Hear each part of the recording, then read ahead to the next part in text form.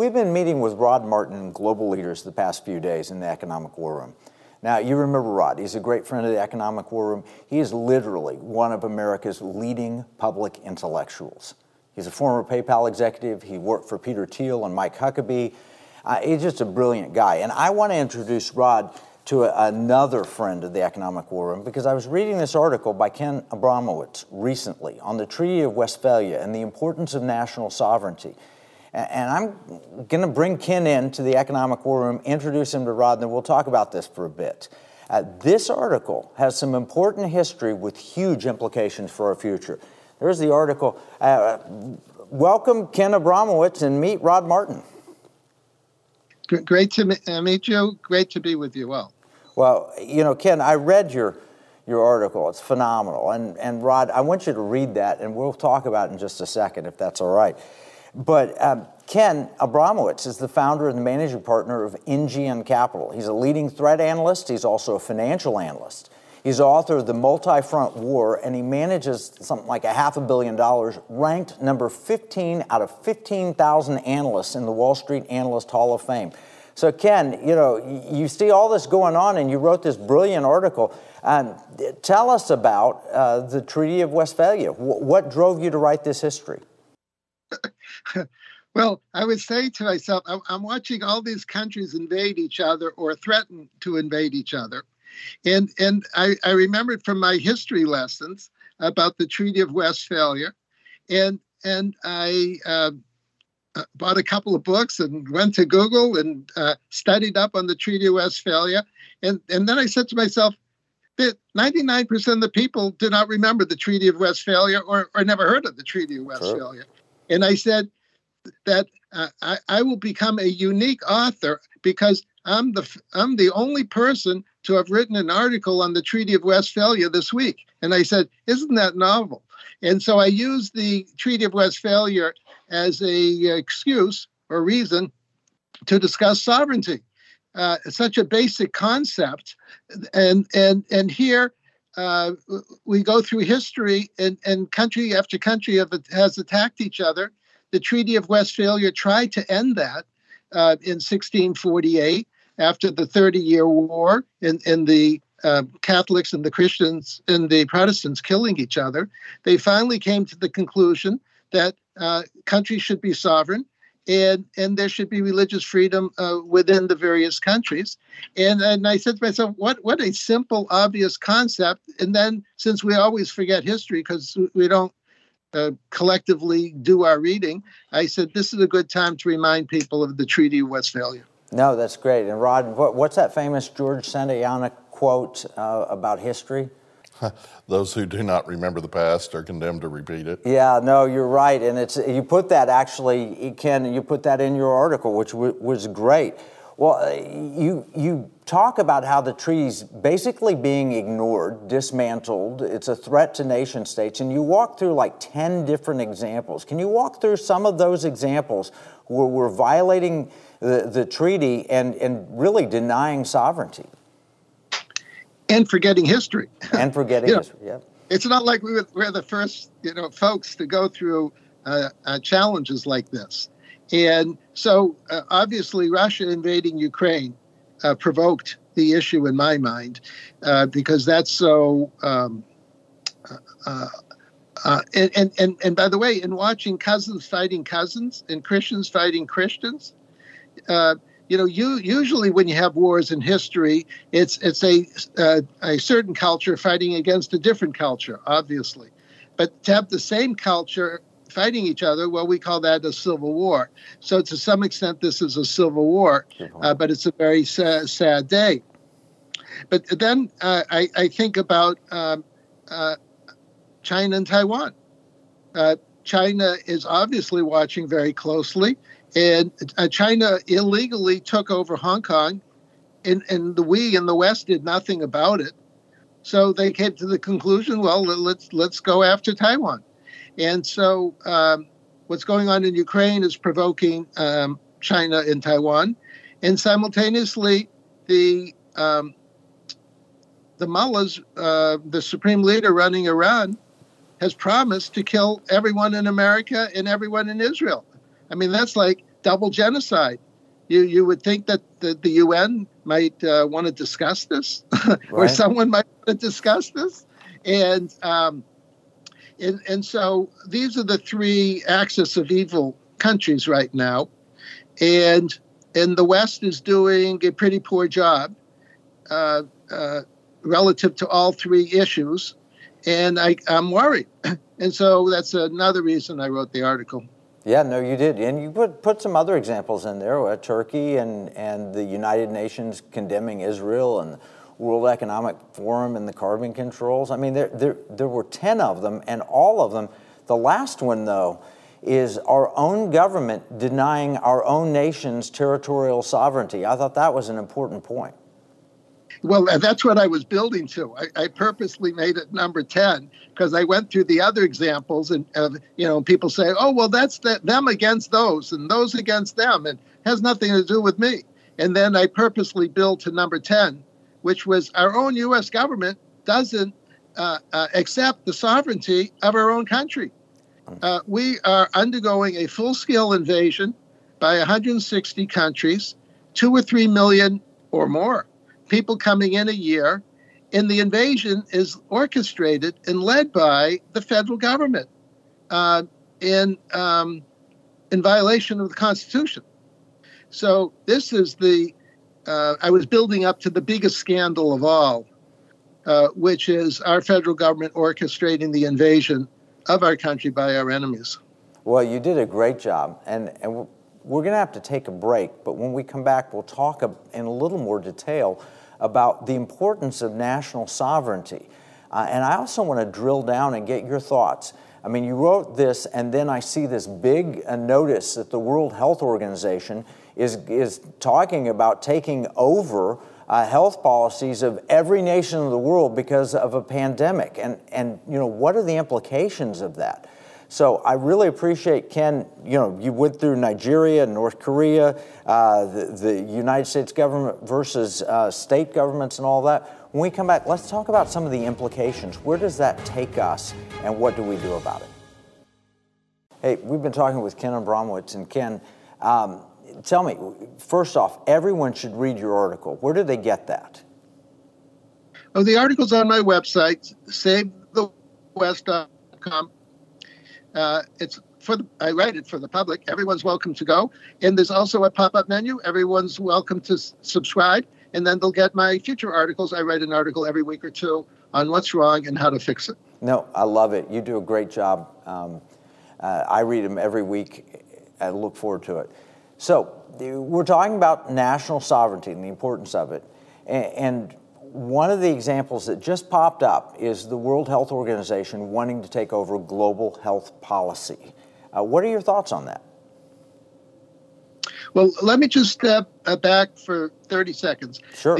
I code the bad guys to make it simple for people to understand. I color code the bad guys, the reds, the greens, and the blues. The reds are the communists, authoritarian, socialists, progressives who are actually regressive. They purposely used their wrong name. And the greens are the Islamists, Muslim Brotherhood, Iran. The reds, China, Russia, North Korea. And the blues, color-coded blue for the United Nations color. That's the blues, but it also includes major corporations, tech corporations, Facebook, Twitter, Google, and of course, illegally suppressing freedom of speech. And it includes the World Economic Forum, and includes any world organization that you ever heard of, many of which are part of the United Nations, like the World Health Organization that you just cited. And the basic element of sovereignty is when I read the Constitution, it says that the president is commander-in-chief. It doesn't say he's commander-in-chief subject to the agreement of the United Nations or the World Economic Forum or the World Health Organization or the Muslim Brotherhood or communist dictatorships. So I'm a big believer that every country has the inherent right of being sovereign. And by the way, you or me sitting in our house, we have the right to be sovereign. I can't just walk into your house and say, oh, I ran out of sterling silver for a banquet. Can I just steal it? Hello, no. So just as we as individuals have sovereign rights, we as homeowners or home livers have rights. So countries have rights, and I don't recognize the rights of any global organization. Oh, so if the World Health Organization says this is our policy, you have to obey it, doesn't matter who we elect or not elect, that's a violation of our sovereignty. Yes, and I would now. I don't mind if someone says I have a suggestion for you. I mean, we all have suggestions from time to time from many people. So I'm not objecting to the World Health Organization saying "pretty please" but there should be no consequences to listening or not listening to anything they have to say. Well, and here's the thing: is to your point. If we can't vote for officials who have control over that policy rather than having subverted it and handed it over to someone else, then we've lost control of our lives. I mean, the World Health Organization, if I read this right, could shut everything down, make you stay in your home, mandate that you take experimental vaccines, do all sorts of things. We can't allow that. And sovereignty is an important thing, and our elected officials ought to be protecting that sovereignty. That's right. And remember, as it says in the Declaration of Independence, the role of our government is to protect our life, liberty, and pursuit of happiness. And I expect the government to do that, and I expect every government to do that.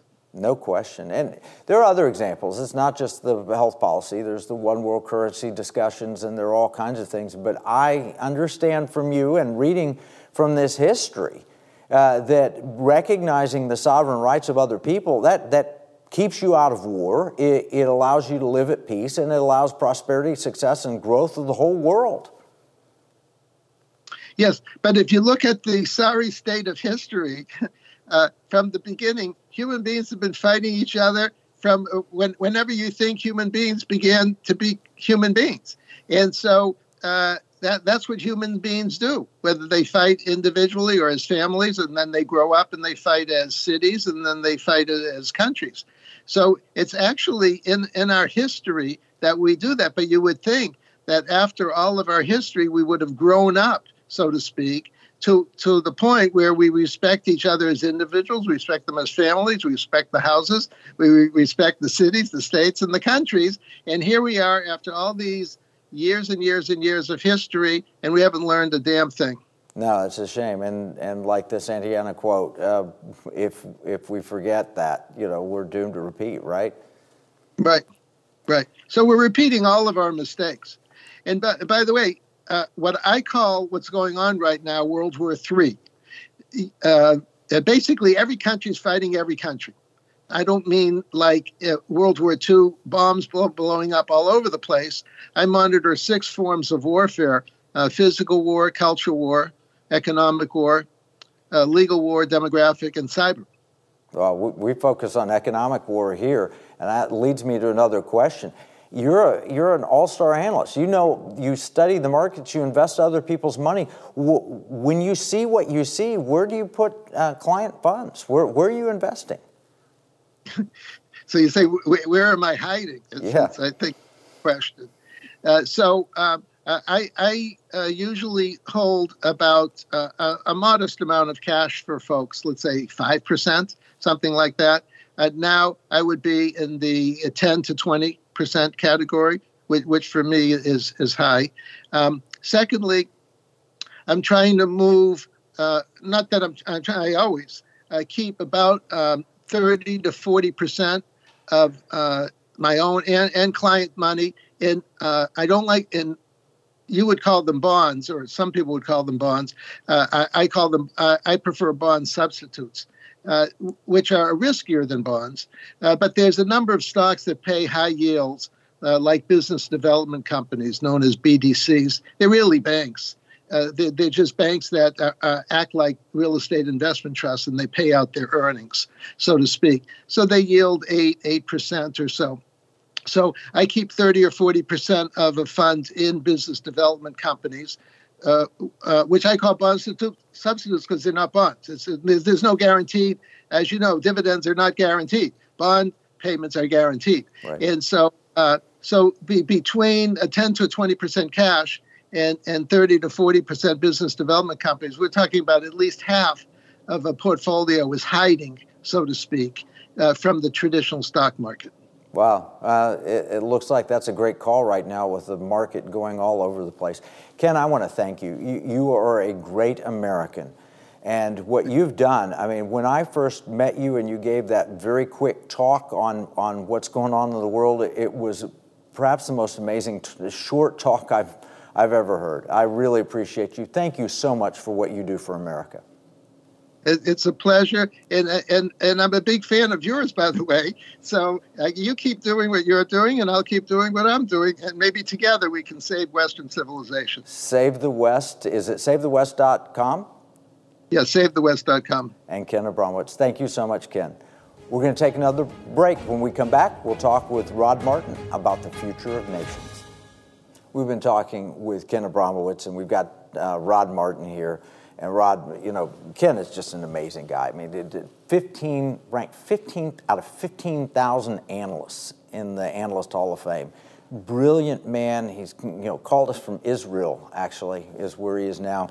And he writes on the importance of nations in the Treaty of Westphalia. I know that's important to you. Tell us, what are your thoughts? Well, it is, and this is a great article, and I'm glad you shared it with me.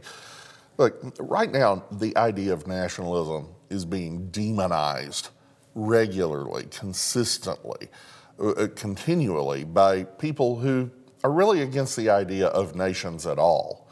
They want to demonize it as, you'll hear, white nationalism. You know, funny, they never actually condemn black nationalism or any other kind of nationalism, but nationalism is about Hitler. Nationalism is about the Klan. Nationalism is the opposite of imperialism. We have to be very, very clear about what nationalism is. Nationalism is the breaker of empires. Wilson spoke of it in terms of the right of self-determination. That's how you don't have an Austro-Hungarian empire dominating all of Central Europe anymore. Instead, you have an independent Czechia and Slovakia and Poland and Hungary and Croatia and Slovenia and so forth. You have an independent India instead of a bunch of Indians who are under the heel of London. For that matter, you have an independent America, not under the heel of London. The empires of a prior age, including the Soviet Empire, which is trying to reassert in Ukraine at the moment, are all about this idea that an unelected group of people from another country should have the right to tell you how to live. Oh. Now, the reality is, globalization gives us many, many good things, but globalization is not the same thing as globalism. And globalism is increasingly just another word for imperialism. It is about unelected people somewhere else telling you how you must live without your input into it. This thing you're talking about with the World Health Organization, you don't get a vote on who belongs to the World Health Assembly. You don't get a vote on who is the General Secretary or who heads the World Health Organization, but we're going to give him sovereign power to determine whether you can go to work or not. This is insane. The entire purpose of the American Revolution, which, by the way, started a nation, as opposed to remaining part of an empire, was not just no taxation without representation, but the idea that a particular group of people anywhere in the world should have the right to rule itself, to make its own decisions, to be free. You're sounding like Nigel Farage, who was here in the Economic War Room, talking about why the people in London should not be under the control of the people in Brussels. Which is absolutely true, and Nigel's fantastic, and part of the reason he's fantastic is, and this is distinct from the idea of nationalism, he is a patriot. He loves his nation. His nation is a group of people that's basically an extended tribe, which is basically an extended family. There's nothing wrong with the French nation or the German nation, and if those nations want to combine into a European superstate, good on them, have at it. But if the people of Britain do not wish to be part of that superstate, which at present is governed by a bunch of unelected bureaucrats in Brussels, over whom the average person in England or Scotland has zero say, then they shouldn't have to. And that's exactly why we had an American Revolution. We didn't want to be governed by people we didn't elect, who didn't share our values, didn't share our point of view, and didn't care. It goes a little further here in the United States, though, because we are United States, but every state has a group of people in it that wants to have control over their own lives too, right? Absolutely. And that is one of the brilliances of the American Revolution, that we have this dual sovereignty. Florida doesn't wish to be governed the way California is governed, and California doesn't wish to be governed the way Tallahassee governs Florida. So we get to not have that. I don't know why they don't. It's I like amazing. what Tallahassee's doing. I know. Go Ron DeSantis, best governor in America. But we get to have a say over our own lives, different from California. And at the same time, we have the shared values that all Americans share. And Washington doesn't represent them terribly well right now, but in the main, they do. So the key issue here with the people who claim that any sort of nationalism is necessarily racist and awful is just the stupidity of it. America has never been a race or a place. It's an idea. It is this shared set of values captured in the Declaration of Independence and the Constitution, and we have voluntarily united into a nation because we share those values. America is the least racist place in the world. Anybody can be American just by choosing to share those values. And anyone who says, oh, we're trying to keep people out, really? Because we let in 1.1 million legal immigrants every year. 1.1 million every year. That's more than the entire population of the state of Florida just since 9/11.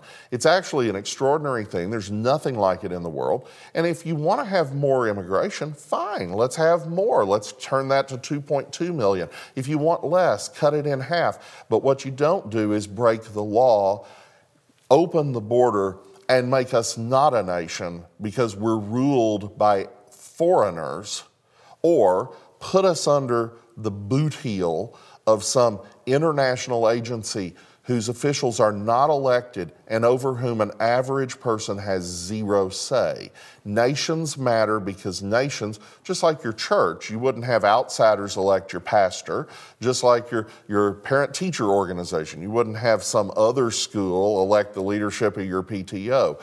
We actually have to have nations as a way to bound the group of people who get to have a say over their own lives. These things are interrelated, they matter. These are the fruit of the Peace of Westphalia, as you've said, and as Ken wrote very, very well about. These things are the necessary components of liberty. And it's not a knock on anybody else. A true nationalist would never fight an aggressive war to take territory from any other nation, because a true nationalist believes in the right of nations to govern themselves. That's really the distinction. And that's where fake nationalists like Hitler weren't really nationalists, they were imperialists, pretending nationalism. There's no question about that. If you think about Adolf Hitler, he was invading other nations. And the reason we talk about things with great people like Rod Martin and Ken Abramowitz is because there are economic implications. And as Ken said, you don't allow other people to come into your home at their discretion and take your silver because they're having a party somewhere. There's sovereignty. It matters. It is property rights. It is the right to govern yourself. These are all economic issues. And your future will be determined either in Brussels or by someone you elect. And Rod Martin, is a great American. He said it exactly right. We talk about this stuff all the time in the Economic War Room. And it's an amazing place. It's a community. You need a financial advisor who's going to help you with this. And you can learn more about that at economicwarroom.com. You can also get a copy of this week's Economic Battle Plan. Remember, what we see as a marketplace, our enemies view as a battle space. This is Kevin Freeman from the Economic War Room.